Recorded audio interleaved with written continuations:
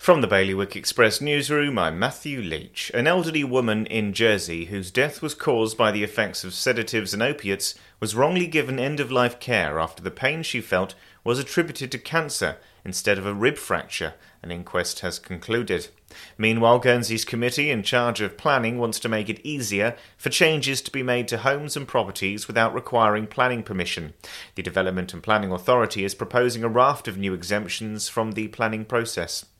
A new signal station is being built at the end of the White Rock Pier in Guernsey. The Guernsey Vessel Traffic Service, which manages the movement of traffic within St Peter Port Harbour, will move into the new building next year. And a person in Jersey has been taken to hospital after attempting to tackle a blaze that broke out in their flat in the early hours of this morning. For more on all of today's stories, you can visit bailiwickexpress.com.